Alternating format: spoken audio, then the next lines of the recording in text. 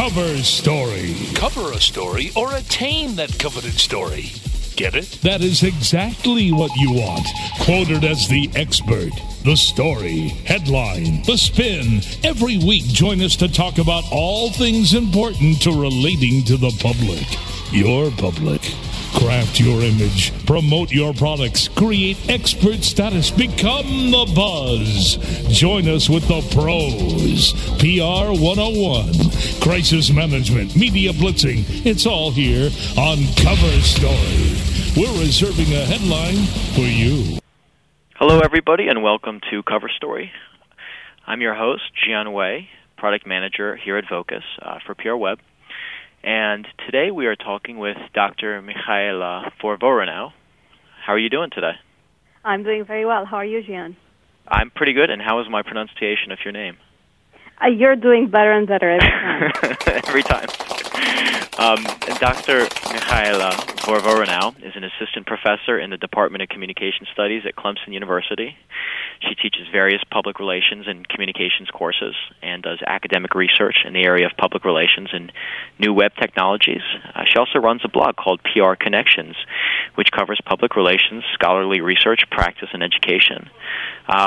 She also goes by the name Dr. V. I hope you don't mind if I go with that, because every time I say your full last name, I have to focus a lot. And okay, sure. I don't want to make any mistakes. So Dr. V, we were at a recent conference for the Society for New Communications Research annual awards gala and research symposium, and you told me a really interesting story about how your students would Twitter during class. And I thought that was just really fascinating, because my experience has always been, if you're sitting in class and you're on your mobile phone texting or something like that, that the professor gets upset. But you actually condone it. Yes, I do. Although you have to understand, it's very, very different from texting on a cell phone for several reasons. One, Twitter is part of our classroom experience. It's one of the things that the students were supposed to learn in their public relations principles course. Second, I can actually go back after class and see what they tweeted about.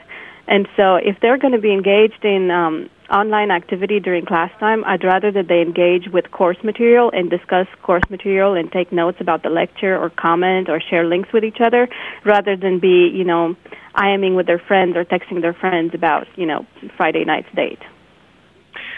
So when you went back and you looked, what kinds of things were they Twittering about? Okay. Well, usually students they don't Twitter every class, and I think they're still a little bit intimidated and somehow in disbelief at the idea that yes, it's allowed to Twitter during class. But when they do Twitter during class, it's usually notes. They take course notes or whatever they feel is most important in the lecture. They just put it on Twitter. Sometimes they ask questions of each other. If they missed something that I said, they might ask a question, and another student might help them out. We actually had one class experiment in which they were absolutely required to Twitter during class. I was trying to teach them how to cover an event live with Twitter, and it so happened that on that day, Laura Fitton, who's a Twitter consultant, very well known. Twitter right? Consultant? She's a Twitter consultant, yeah. She actually has a consulting company that helps firms get on Twitter. Okay. We call her in class, we call her the queen of Twitter. She goes by the username @pistachio, and she's really a Twitter personality, and actually one of the two people working on a book about, she's working on writing Twitter for Dummies right now. So she was our guest in class. She Skyped in and talked to our students, and so the students were live Twittering what she was saying, and she was trying to monitor Twitter. And very many other people from outside of class got in the conversation, and that's why, because for that 1 hour while my students were live Twittering class, we were the number one conversation on all Twitter conversation tracking boards, okay, which was quite amazing for a group of young students, most of them women, to gain that much power and such an important voice and such a loud voice. We were just talking in class right before we started class how social media and Twitter alter power relationships and how they empower publics. And then it happened right there. They saw how their voices were louder than anybody else's, than all other conversations. And this was during the political elections. And so our conversation was ranked higher than conversations about Barack Obama and Sarah Palin, which was really, really amazing for them. And they really got to live and experience the concepts that we were just talking about. So that's one of the many benefits of using Twitter in the classroom. There are also drawbacks. It's not an easy barrier for students to cross. It's very different from what they're used to. It's very different from Facebook. On Facebook, they only get in touch with people they already know. On Twitter, they find it very weird to talk to people they haven't met in real life. And in the beginning, every time they would follow somebody new, they would apologize for following, which I thought was really, really funny. Wait, okay, I'm confused. So when they follow somebody, that means they're able to see that person's tweets, right? That person's messages. Why would they apologize for following somebody? Okay, well, that's exactly what I asked, because, in Twitter culture, the more followers you have, the more popular you are, and the happier you are, right? It's really, usually you thank people for following you, and in Twitter culture, it's considered very, very good when people follow you. Whereas they perceived it as, in Facebook, if you're friending somebody you haven't met in real life, that's really awkward and weird, and it's like stalking.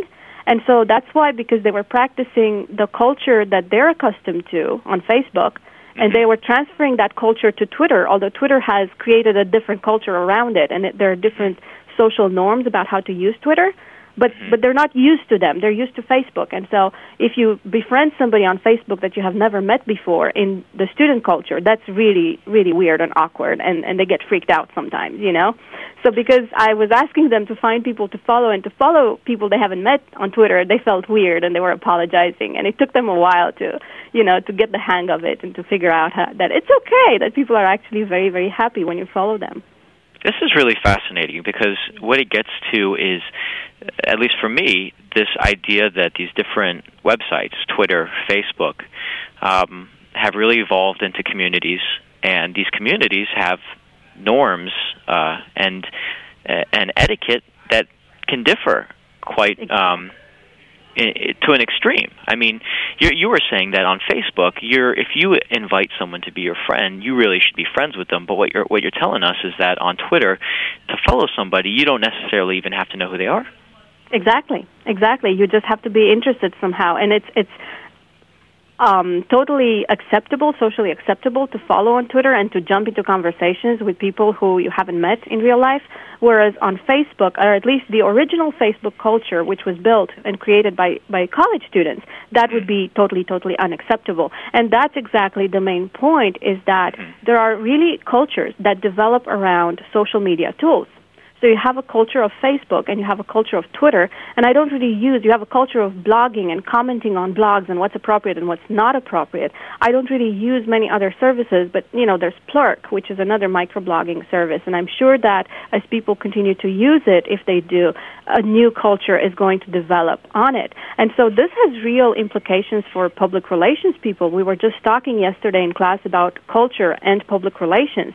And really, until now, when you talk about culture and PR, you talk about international public relations, doing PR abroad, or you would be talking about ethnic communities, like doing public relations with a Hispanic public or Native American public, and how it's important to get to know that culture and adapt and all that good stuff. But right now, with social media, what emerges is that really cultures develop around communication channels and around social media tools. And so basically, as one individual, I belong to several cultures. If you do public relations or if you market to me on Facebook, I will find certain things acceptable. But if you try to do the same things on Twitter, I'll consider them spam.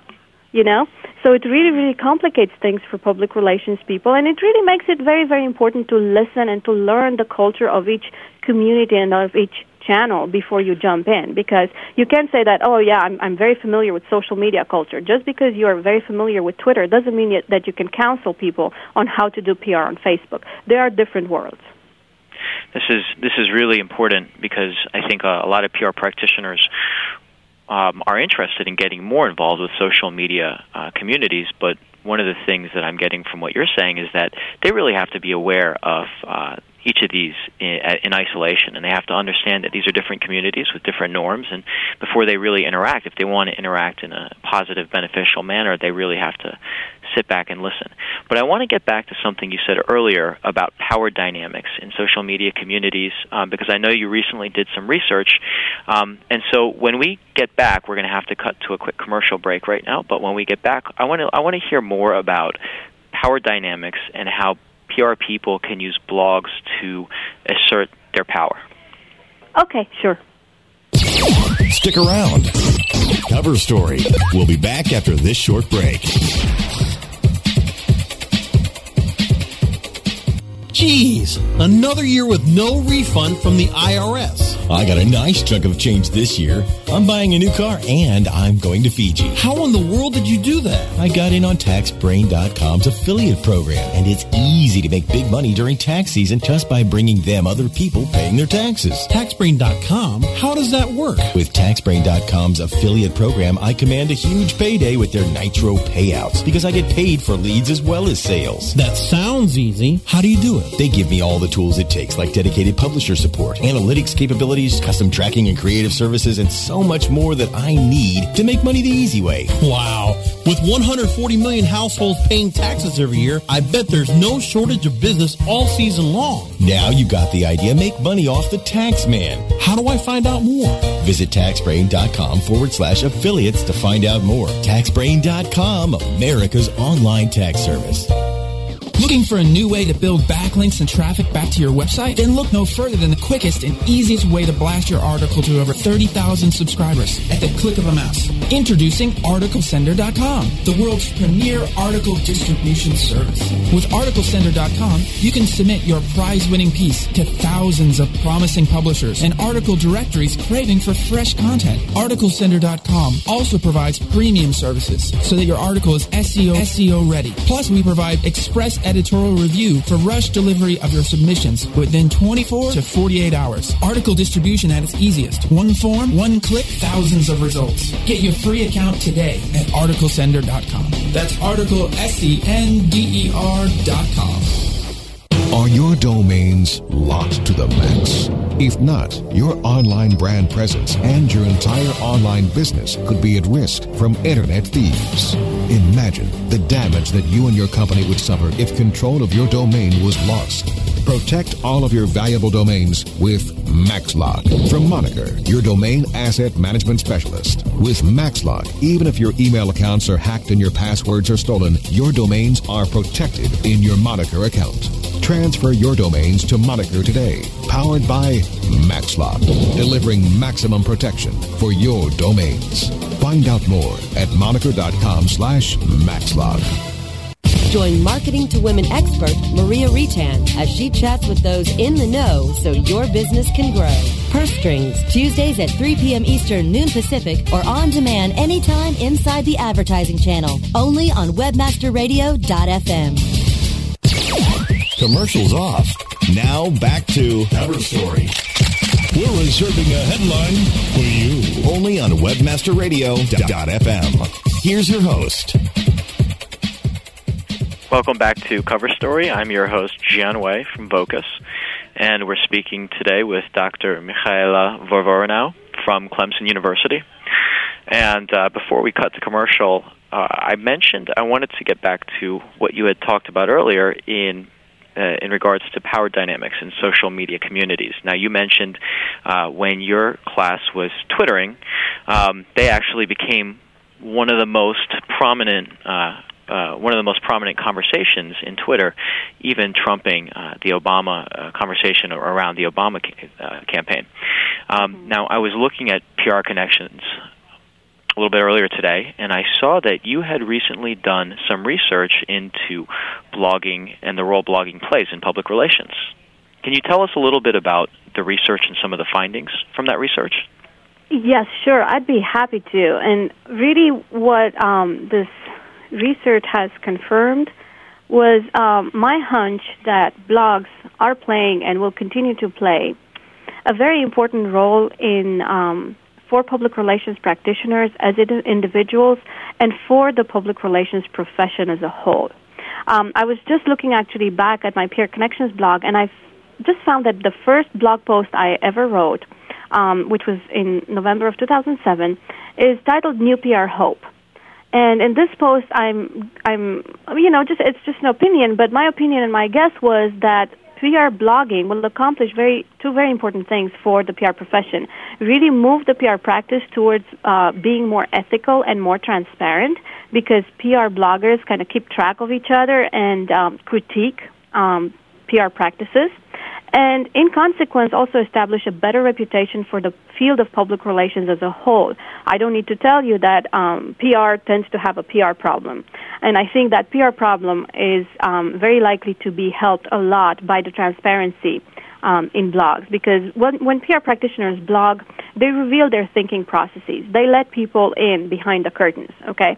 And so everybody can see how we think in public relations, how we make decisions, how we make, how we plan strategically. And really they're going to slowly learn that we're not only spin masters who are going to lie or say, do whatever it takes just to put the client in a positive light, because that's not what's going on. And what public relations blogs do, they really let people in, and they reveal this information about the field of PR. But you asked me about the research itself and some of the data. So this was a survey that I did online, and I recruited people through Twitter, actually, and I want to call it a viral sample. Technically, it's known as a snowball sample, although I'm not sure that the research methods books are really familiar with what can be done on Twitter. So it was a viral sample of Twitter users. I just put the survey link out on Friday afternoon, and by Sunday evening, I had over 170 respondents. Within 10 days, I had 203 respondents, and now this is not a representative sample. It's not representative of any population that I know of, so we have to be very careful generalizing from the results. But that being said, okay, blogs matter for public relations in several ways. First of all, they really matter in hiring decisions, okay? Among survey respondents with more than 5 years' experience, 74% of them would hire a job candidate who has a blog. Only 18% would hire the one who doesn't have a blog, assuming, of course, that the blog is good, professional, well-written, and all the other qualifications and skills are similar. And so you can see one quick benefit of blogging: it can really help people get jobs. Now, why is that? I mean, if I may interrupt for a moment, I'm an employer. I'm looking at two candidates, and they're roughly similar. One candidate, however, is blogging, and they're talking about the industry and the profession. Is this a potential risk too? I mean, what if I hire them and they start blogging about their new workplace, or what if they start blogging about the clients that they're working with, et cetera, et cetera? I'm just shocked that there's so many people that are just so supportive of blogging. Really? Yes. And actually, these reasons. I'm actually not. I'm just trying to play devil's advocate. But I'm sorry. Go on. These reasons were mentioned by the 18% who decided they would hire the one without a blog. Actually, their main concern, was that the person might reveal strategic secrets of the company, or that they might be blogging on company time. The ones who wanted to hire the one with a blog said that it really shows. One thing that it shows is that the person is going above and beyond the minimum required. And it shows that the person is committed to the profession. It's very, very involved, and it shows that the person is somewhat familiar with social media, or at least with blogging. And so they have a skill set that's, that's a plus. And very interesting that even the PR practitioners who they themselves do not blog, they were more likely to hire the candidate who does have a blog. Interesting. I wonder if this is almost like, maybe 15 years ago, if you had done this with, other competencies like Microsoft Excel or maybe Access or something like this, you would have found similar results. It's quite possible. I don't know. I can't really venture a guess. Sure. But I can tell you, among the people who do maintain a blog themselves, and again, these are all public relations practitioners or educators or students, I asked them what benefits they have already derived from their blogs so far. And really, people list quite important benefits, okay? So the most important one that most people list is really having a lot of contacts, networking, and engaging with the public relations community. And so it was about 34% of the people who answered, they mentioned something along these lines. And then three other benefits that were actually, all the three of them were mentioned by almost 30% of the respondents. The second one was real business benefits. Out of their public relations blogs, people got jobs, new clients, additional income, sometimes internships, and speaking opportunities. And so actually there seems to be an actual ROI of blogging. And another important aspect, another important benefit was learning and keeping current. And so this is a very important aspect of professionalism as it's defined in the academic literature. And again, the public relations field has had some issues with professionalism because there are many people who work in public relations who are not trained in public relations by no fault of their own. Academic departments haven't kept up. Most public relations programs are fairly new. And so this issue of professionalism, so you can see how blogging, either blogging or reading blogs, is helping the issue of professionalism by helping people learn and keep current with what's going on in the profession. And then another important benefit was gaining recognition and credibility and being recognized as a thought leader and helping with your online identity or personal branding. And so we can infer that being recognized and gaining credibility is something that's that might lead to other, speaking opportunities and business benefits. And I saw this firsthand just a couple of weeks ago. I was at the National Communication Association's annual convention in San Diego, and this is a big conference where all the academics who work in communication studies gather. It's a conference of over 10,000 people.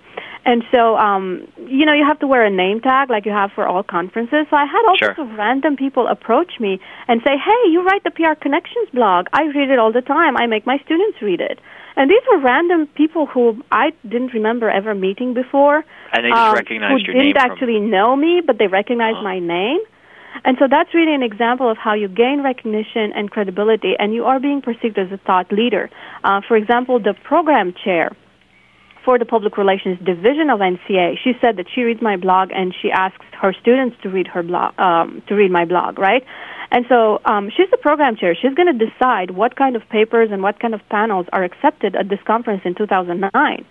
And dare I say that with my small blog, I somehow provide some thought leadership and influence the program of the Public Relations Division of NCA. That's a fairly valid assumption that this happens. And in fact, she was saying that, next year we're going to have lots of panels on social media. This is really, really very important. And I don't know, maybe part of those ideas, maybe she got them from my blog. I don't know. But it was a really, really interesting experience to have people just come up to me and say, I learned from you and my students learned from you. So that was in terms of illustrating I think that was the fourth benefit, gaining recognition and credibility. Well, I can tell you from the corporate perspective, we certainly look at blogs, and when we see something out there that may be critical or supportive, we always pass it around. And I think the thing we sometimes try to remember or tell ourselves is listen. The actual world of people we deal with, the world of stakeholders, is quite vast, and this is a small percentage of that larger world. But at the same time, we can't help, because of these people, or their comments are public, and because we find them online, we can't help but somehow weigh them almost unevenly, and it happens to us every day. Yeah, it does, and so it's a way of keeping checks and tabs, I guess, on the PR field and on the PR profession, which actually brings me to the other important results from this study: the impact of public relations blogs on the field as a whole. 91.89, that's 92% of respondents thought that PR blogs have a positive impact on the PR field as a whole, on the PR profession. And if you break this down, and, I looked at their open-ended answers, they were really about knowledge and professionalism. So PR blogs help the PR field as a whole because people educate each other. They create and share knowledge and best practices. They have an avenue for dialogue and discussion. They unify the public relations field so that people are more on the same page and they know what others are doing and what are best practices in the field. And again, help people learn and keep current. And some people commented directly on issues of professionalism, such as increasing transparency for the public relations profession and trying to move away from the stereotype that PR people are flacks, that blogs help establish higher professional standards, and that they help prove the value of public relations by teaching basically people more about public relations and how it's done and what's ethical, moral, and effective. This is, in many ways, it seems like this is a perfect salvo for public relations practitioners given where we are in the industry today. Yeah, I think so. I think so. Well, we're going to cut to a quick commercial break, and then when we come back, I want to talk to you about the results from some research that you and I participated in for the SNCR study into the ROI of online press releases. But before that, we are going to cut for a quick commercial break. All right. Stick around. Cover Story. We'll be back after this short break.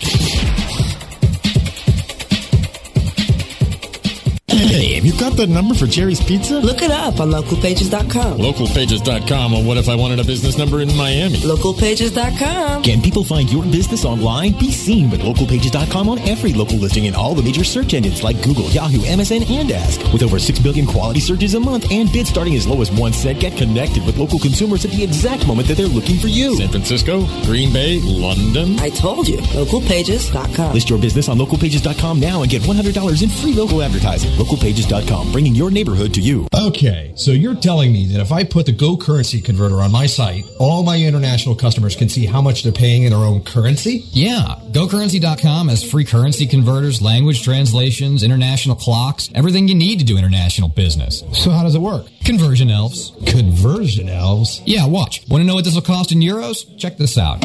Listen up, elves. We got one. $34 US. I need that in euros. Now, people. We got it. Put it up there, elves. Wow. Currency elves. Who knew? GoCurrency.com. Free currency converters, language translations, and more. GoCurrency.com. SEOseek.com is your one-stop site for everything SEO. From search engine marketing to pay-per-click management, SEOseek.com delivers high-quality SEO services at affordable prices. SEOseek.com can help you with SEO analysis, monthly reports, title and meta tag optimization, email support, and so much more.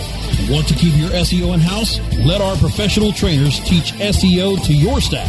Get a free quote and a free competitive analysis today at SEOseek.com. It's time to start jamming and spamming again with the princes of PageRank, the heroes of HTML, the sultans of search, SEO rock stars. Tuesdays at 4 p.m. Eastern, 1 p.m. Pacific, only on WebmasterRadio.fm. Commercials off. Now back to Cover Story. We're reserving a headline for you. Only on WebmasterRadio.fm. Here's your host. Welcome back to Cover Story. I'm your host, Jian Wei, and I'm joined by Dr. Michaela Vorvoranow from Clemson University. And were you Twittering? Have you been Twittering during this interview, Dr. V? Okay, well, just a couple of times. Okay, I'm just checking now. I think every time we talk, I'm going to constantly think in the back of my head, are you Twittering or not about what we are talking about? Okay, I promise I won't Twitter until the interview is over. No, I don't mind as long as it's good. So we recently, and I'm going to have to preface this for the sake of transparency, which is important, by saying that Vocus sponsored some research that was executed by the Society for New Communications Research, and our research team was led by Dr. V. And so our question, I'm just going to state what our question is, and I'm going to turn it over to you because you're the one who did everything. But our question was really, what is the return on investment of press releases? And this was driven by a need to understand who the different people were that were using press releases. And we had seen that it had expanded beyond just the PR practitioners into a few other interesting segments. And they were using it for different reasons, and they were using different methods to evaluate whether what they were doing was successful or not. And we really just wanted to have a better understanding of this, and that's why we approached SNCR, and SNCR tapped Dr. V. And Dr. V, what were some of the main takeaways from the research that you saw? Right. Well, and I mean, talk about how exciting research is and how you ask a question and then you find out something that, at least for me, it didn't even occur to me to ask about. But we asked about the ROI of online press releases, but I think the main answer that we found was really that press releases are really evolving in several kinds of tactics, I would say.